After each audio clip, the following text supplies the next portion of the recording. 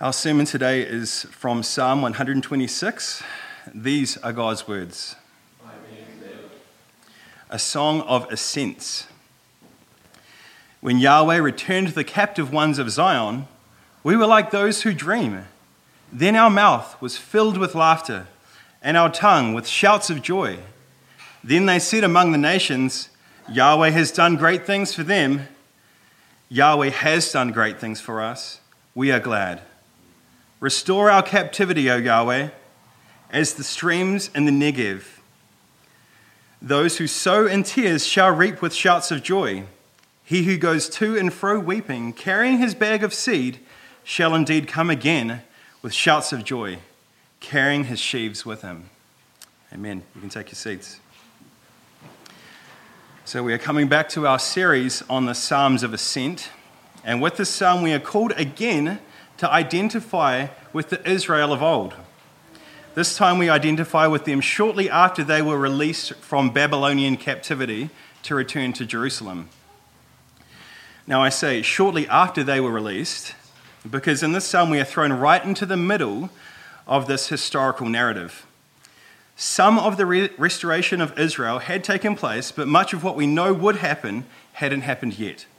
God wanted his people to sing Psalm 126 from an earlier place in his plan of restoration intentionally. What do I mean? Well, let me show you from the text where I get my timing for this psalm, and then I'll try to explain why God, in his providence, might have wanted this psalm to be written at this particular time. We see that the psalm is broken into two sections. The first three verses serve as a reminder. They recall the great things he has done for Israel and how they felt about these things as they happened. The last three verses are a request that God would, quote, restore our captivity. Now, did this seem strange to you as we read this psalm? The psalmist rejoices first that the captives of Zion were no longer captives. They were back in their land. And then he asks that their captivity would be restored. Verse 4, restore our captivity, O Yahweh. This doesn't really make sense on the surface, so how should we understand this? Well, I think the sense in which we should take the captivity is as a title. The captivity, or our captivity, represents the captivity in general that Israel went into, and at this point the captivity continues. There are still Israelites in Babylon. Though the door was open to all Israelites to leave, and we're going to touch on that later, and some took this miraculous opportunity, this is the subject of our first three verses, there were still Israelites in Babylon who did not take it. This is the subject of the last three verses. We know from the biblical account that the full restoration of Israel happened in stages, and there were three prominent ones. The only way to make sense of this psalm is if we understand it to be written between these stages of Israel's return. This was a psalm that was originally sung after the first wave of Israelites returned to the land. These freed Israelites were requesting that the remaining Israelites would also come back into the land with them. We will consider why some remained in Babylon later on in this sermon. But for now, I want you to see that this psalm can be broken down into two parts, a reminder and a request. This week we're going to focus on the reminder in the first three verses, and the next time I preach, we're going to focus on this request. But before we focus in on the first three verses, I want to point out that the timing of this song gives us a particular song for the rest of time. God could have had a psalmist write this song once all that would come back into the land had done so. Someone might even think that that would have glorified God more, meditating on the final complete restoration of Israel. But that's not what God wanted us to do.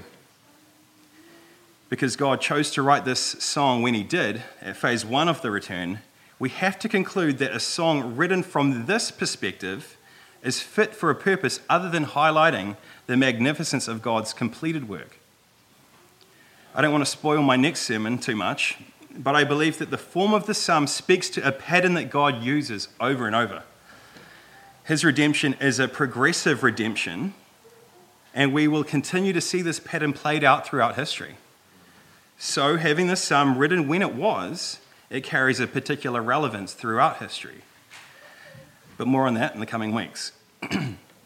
Now let's go back to the first verse.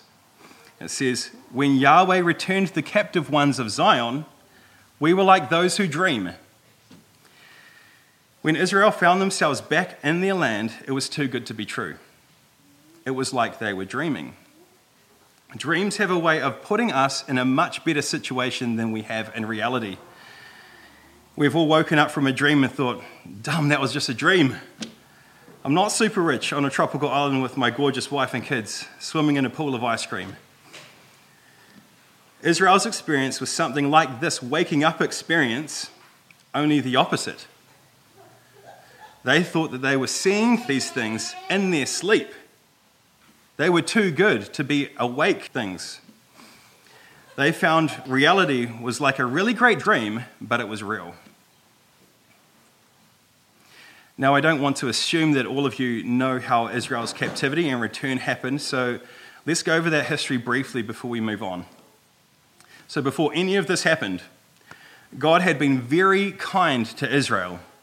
He had miraculously brought them out of Egypt from terrible living conditions under forced labor to a land of milk and honey. This is how God described it.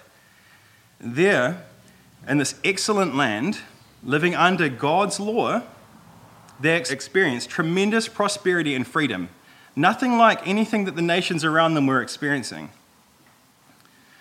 But after experiencing all this favor from God, what did they do? They rebelled against the God who gave it to them. They turned from the living God to worship dead idols made of wood and stone.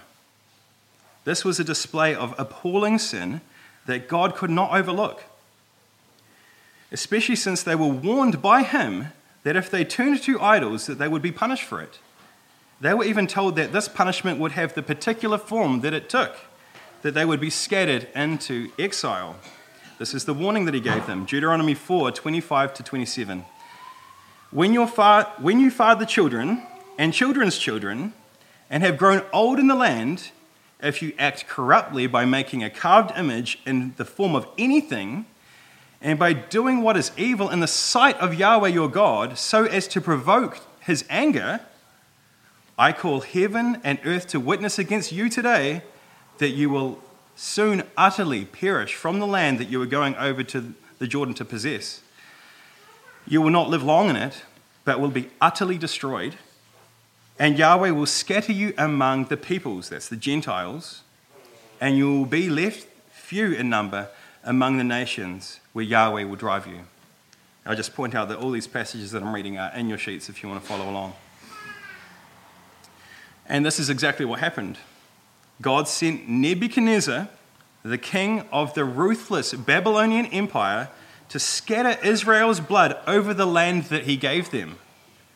And he dragged the remaining Israelites back to Babylon as captives for his service. This was right for God to do. This was just. Sin is really that bad.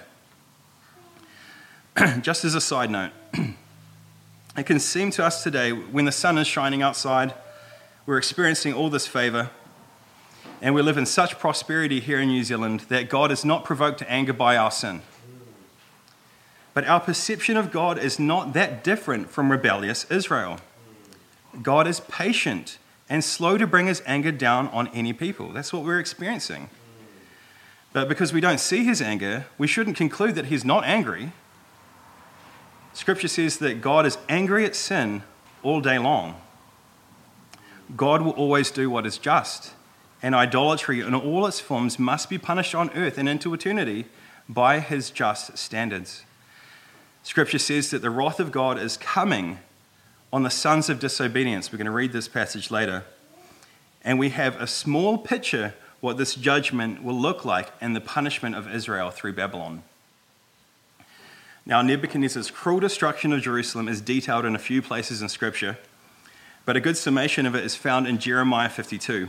Now, I won't read the whole chapter, but I do want you to have a taste of what happened and what it was like for Israel. We're going to begin at verse 4. Now, I actually forgot this one passage in your reading, so sorry about that. Now, it happened in the 9th year of his reign, On the 10th day of the 10th month, that Nebuchadnezzar, king of Babylon, came, he and all his military forces, against Jerusalem, and they camped against it and built a siege wall all around it. So the city came under siege until the 11th year of King Zedekiah. On the 9th day of the 4th month, the famine was so strong in the city that there was no food for the people of the land.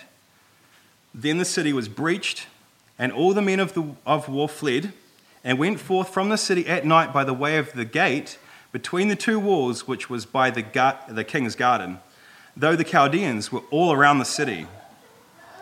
And they went by the way of the Arabah. But the military forces of the Chaldeans pursued the king and overtook Zedekiah in the plains of Jericho, and all his military forces were scattered from him. They seized the king and brought him up to the king of Babylon at Riblah in the land of Hamath, and he spoke his judgment on him. Nebuchadnezzar did this. Then the king of Babylon slaughtered the sons of Zedekiah before his eyes, and he also slaughtered the princes of Judah in Riblah. Then he blinded the eyes of Zedekiah, and the king of Babylon bound him with bronze fetters and brought him to Babylon and put him in prison until the day of his death.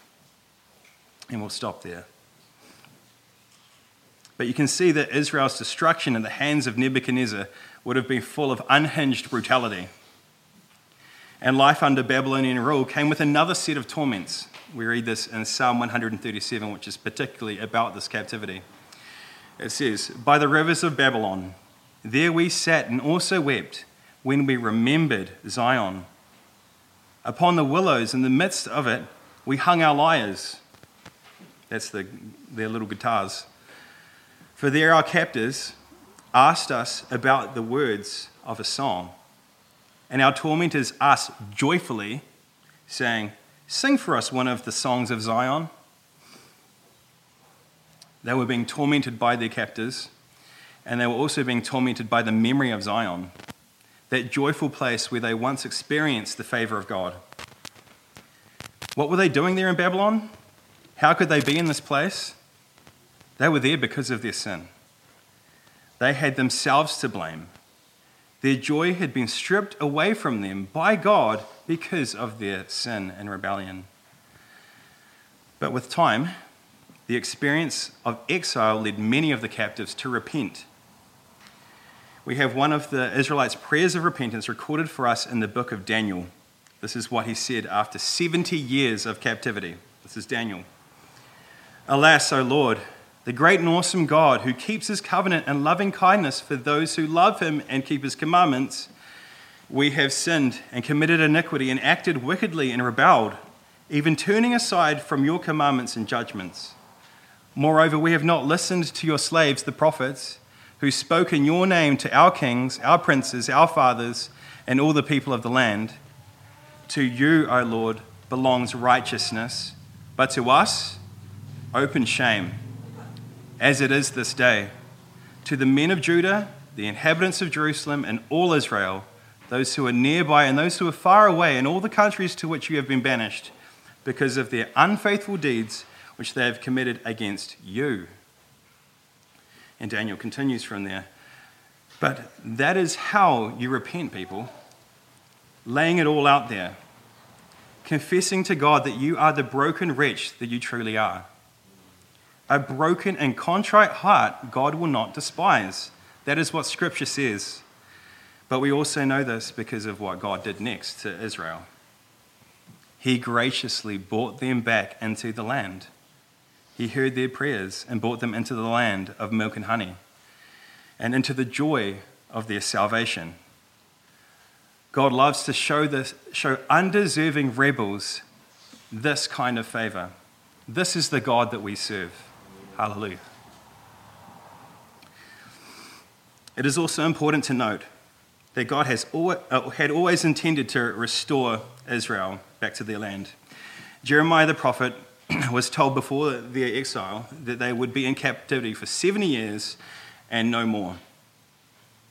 But when this promise came to fulfillment, God did it in the most unexpected way. He did not restore them to the land by sending a bunch of wild and devastating plagues, or by parting the sea, as he did with the Exodus. There were no extraordinary visible signs or displays of power this time around. They did not face the persistent resistance of a tyrannical Pharaoh, but instead, God simply put it in the heart of their captor to let them go. This is how the book of Ezra starts, giving an account of this. And it is important to note, to make sense of these verses, that by this time the Babylonians had been taken over by the Persians. So verse 1. In the first year of Cyrus, king of Persia, in order to complete the word of Yahweh from the mouth of Jeremiah, which we talked about, Yahweh stirred up the spirit of Cyrus, king of Persia, so that he had a proclamation pass through all of his kingdom and also put it in writing, saying, "Thus says King of Persia, Yahweh, the God of heaven, has given me all the kingdoms of the earth, and he has appointed me to build him a house in Jerusalem, which is in Judah. Whoever there is among you of all his people, may his God be with him. Let him go up to Jerusalem, which is in Judah, and rebuild the house of Yahweh, the God of Israel. He is the God who is in Jerusalem." What? Cyrus just all of a sudden said, "Go. Go back to where you want to be. I won't keep you here anymore. Build yourself a temple and start back up those songs of joy." That is how it happened. Extraordinary and inexplicable behavior from a pagan king under normal circumstances. What other captive people gives benefit to the king, he gets their labor and everything, what other captive people is ever just let go? This was unheard of. For those who were freed, it was truly like a dream. They would have left the city of Babylon for Jerusalem floating. As they went away, they must have been looking over their shoulder to see if anyone was going to stop them. Is this even real? King Solomon had said decades before this, "The king's heart is like channels of water in the hand of Yahweh. He turns it wherever he wills." But is this really what he meant? What happened here? Yes, this is what he meant. God can even make a stream flow in the opposite direction. There is nothing too hard for him. God can and does put it into the hearts of people, even kings, to radically turn on a dime, to suddenly live in obedience to his will. The captive Israelites didn't miss out on any display of God's power by not witnessing the plagues. In many ways, this was an even more extraordinary display of his power. It made sense that Pharaoh would eventually cave to the pressure of the water turning to blood, overwhelming frogs, gnats, wild animals, the death of livestock, the boils, the thunderstorms, the locusts, days of darkness, and the death of his firstborn. It makes earthly sense that Pharaoh would eventually submit to God with these overwhelming displays of power. But King Cyrus simply turned. His resistance was broken like that. This was no less powerful or extraordinary than the plagues. He was a wicked king. God just wanted to display his power in another way this time. And I think the way he acted on Israel's behalf this time would have most certainly contributed to their dreamlike state. Really? We're just going to be let go? That just can't be real. Which brings us to our next verse, verse 2. "Then our mouth was filled with laughter, and our tongue with songs of joy." This extraordinary redemption landed like a joke. The favor of God had caused in Israel an irrefusable kind of laughter. Their mouth was filled with it. They couldn't help but have it spill out. The extremes of their conditions in life, from one day to the next, could not have been more radical. From inescapable bondage to absolute freedom. The kind of joy that this produces cannot be suppressed. All inhibitions must give way to an ugly kind of teary-eyed laughter. After our New Year's party a few weeks ago, in God's providence, we all have a movie scene that is a great example of this kind of laughter. Everyone except Mark and Emma, who ditched us early. We watched Escape from Pretoria, a prison break movie. Remember what the taxi ride home was like at the end. They were utterly astonished. Against all odds, they had actually escaped that prison. They were free, and this led them to laugh like they had never laughed before. It's just a collage of laughing in the car going down the road. Hugs, kisses, tear-filled eye contact that would have otherwise been really uncomfortable. They communicated with no words, just laughter, just soaking in the moment together with the most natural and uninhibited expressions of joy. This is something of what Israel must have felt when God lifted their oppression and granted their freedom. Only it must have felt even greater. The guys who escaped the prison in the movie worked in hope to seal their freedom. Israel had no hope and had their freedom handed to them. So they laughed, and songs of joy were on their tongue. Our psalm tells us that the news of Israel's restoration went out to the surrounding nations. We see this in the second half of verse 2. Then they said among the nations, Yahweh has done great things for them. The nations would have known how incredible Israel's fortunes were. What other enslaved nation has just been let go like this? I believe this would have been the first time in history that this would have happened. This just doesn't happen without a work of God. It is a self-evident miracle, and the nations had to acknowledge it. It was irrefutable. Then we see in verse 3 that Israel confirms what the nations were saying by saying their exact same words back to them.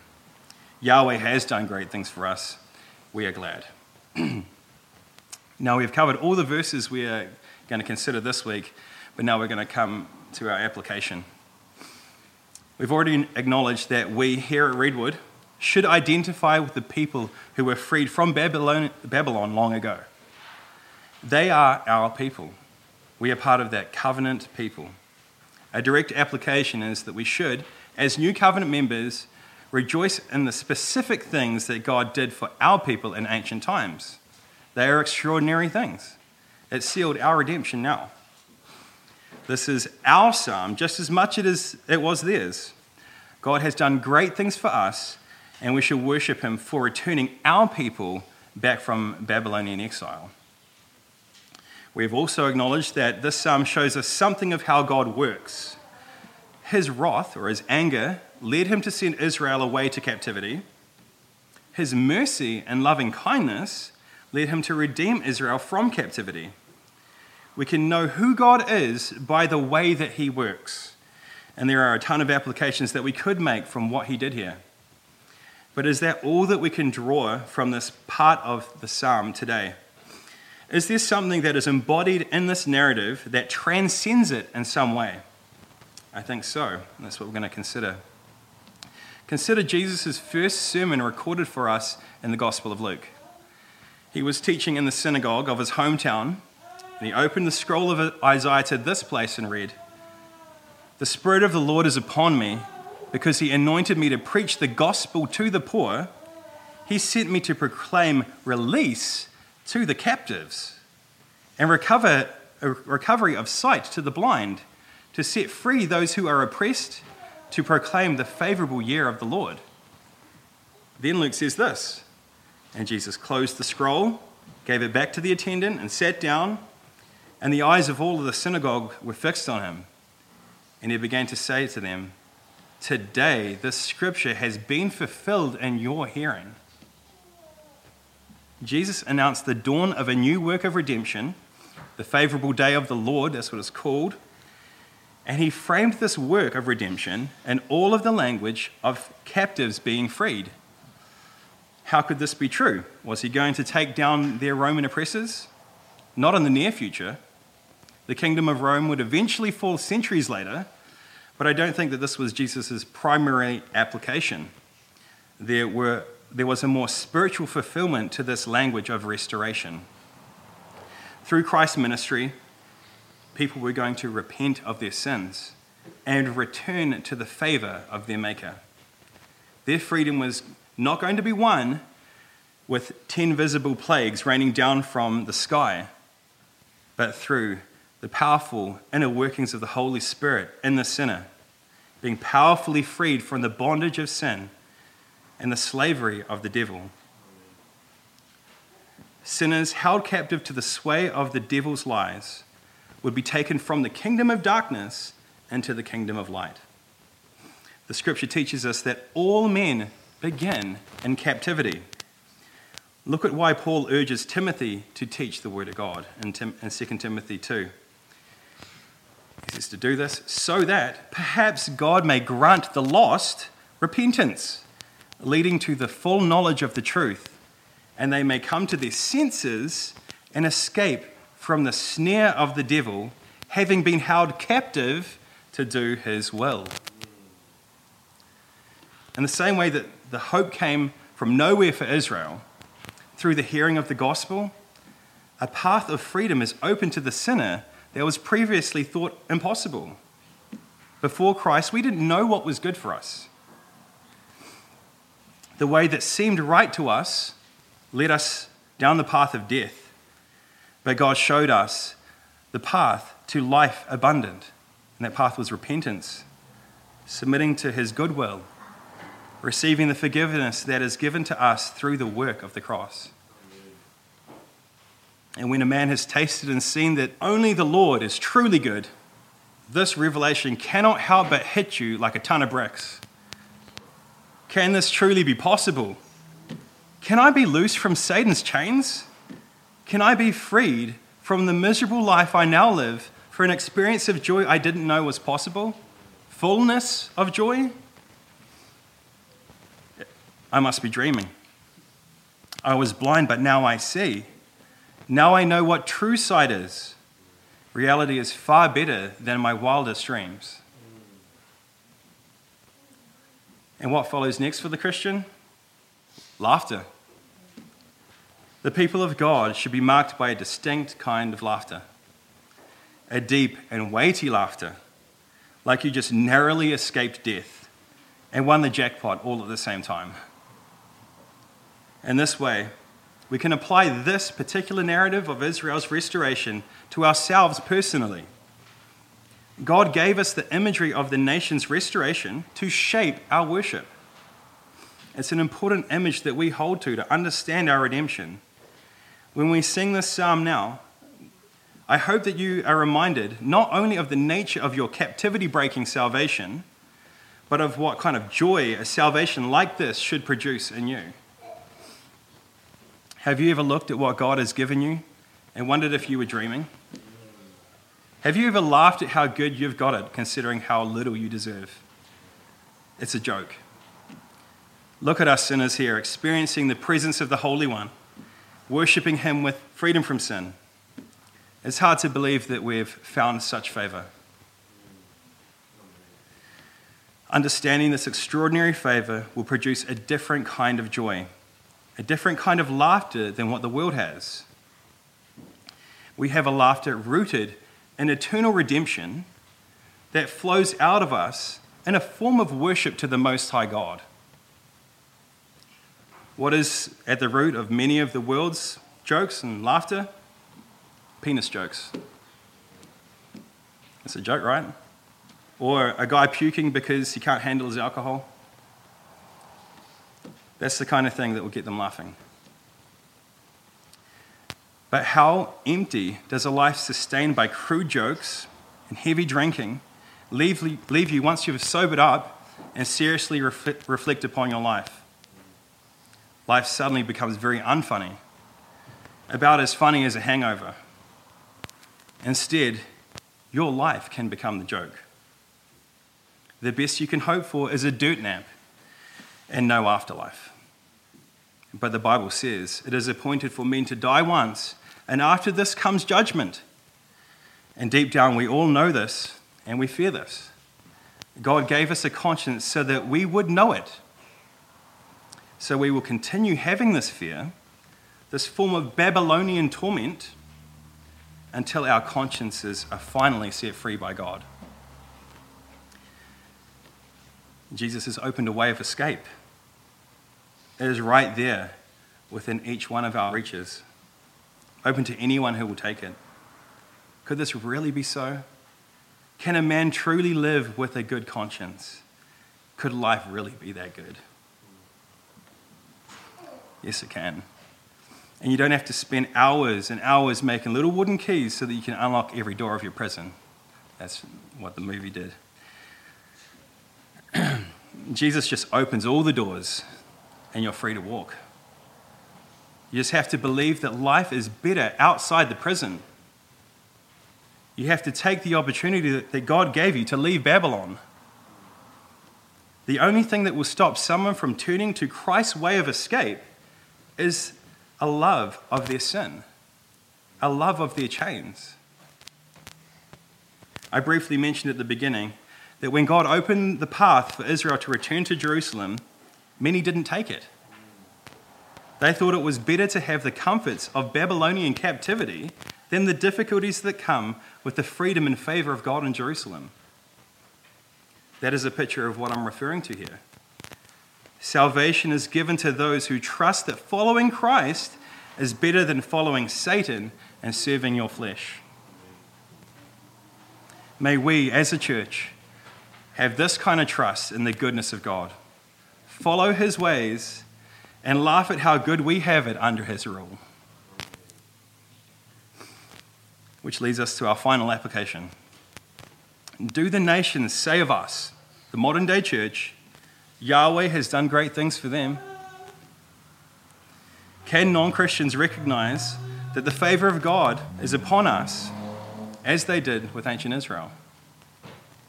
Sadly, I think the work of God is barely seen today in the lives of Christians because most are content with living in Babylon. There is very little visible change in so many so-called Christians. No serious rejection of the Babylonian way. No embracing of the loving way of Christ. Now, it is true that the nations are not going to see us walking through the countryside knowing that a wicked king just let us go. But our freedom should be visible in other ways. They should be able to tell that Satan no longer has a hold over us.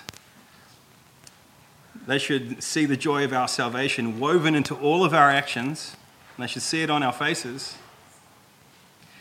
They should see that we don't curse and refuse to participate in their filthy talk, but instead we are weirdly thankful for everything, both the good and the bad. This is how Paul frames the Christian life in Ephesians 5.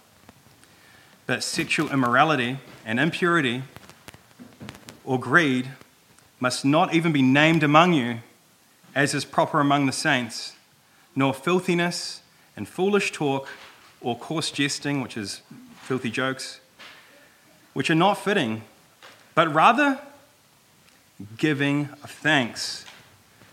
For this you know with certainty, that no one sexually immoral or impure or greedy, who is an idolater, has an inheritance in the kingdom of Christ and God.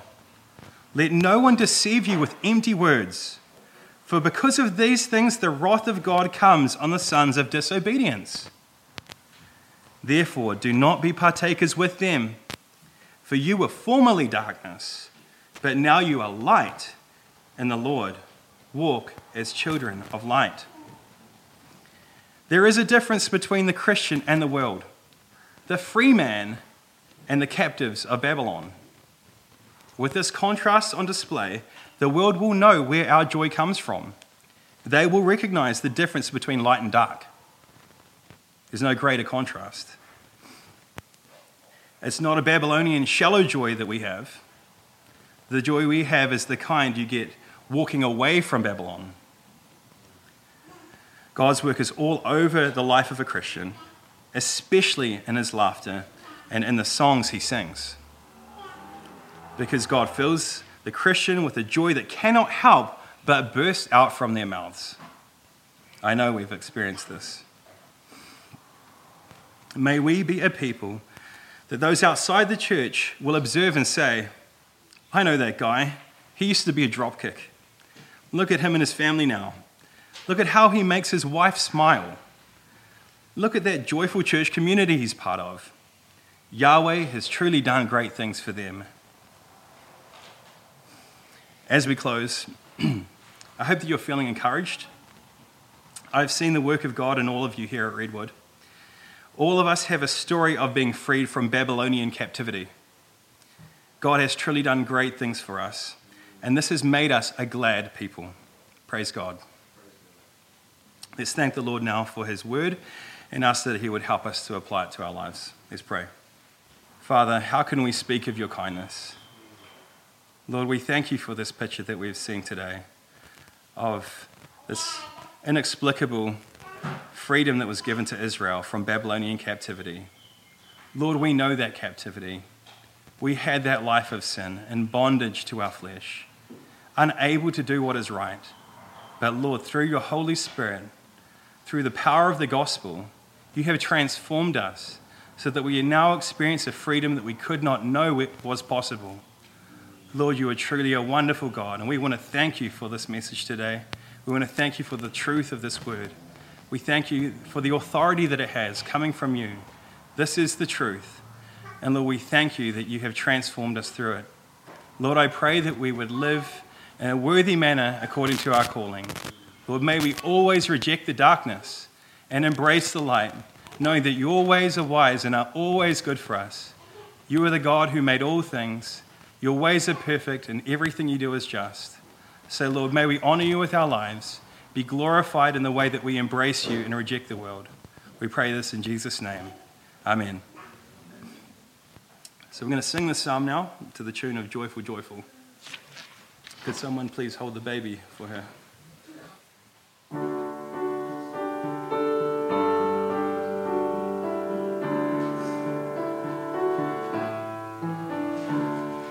When Yahweh brought back to Zion captives from the exile land, we were like those who were dreaming, those restored to health again. Then our mouths were filled with laughter, tongues with songs of joy again. Then they said among the nations, God has done great things for them. Yahweh has done great things for us. We are filled with joy and praise. Lord, restore our fortunes to us like streams in the desert place. Those who sow with tears and weeping will return with sorrowful songs. Sowing seed will bring forth reaping, sheaves that to the Lord belong. Amen. You can take your seats.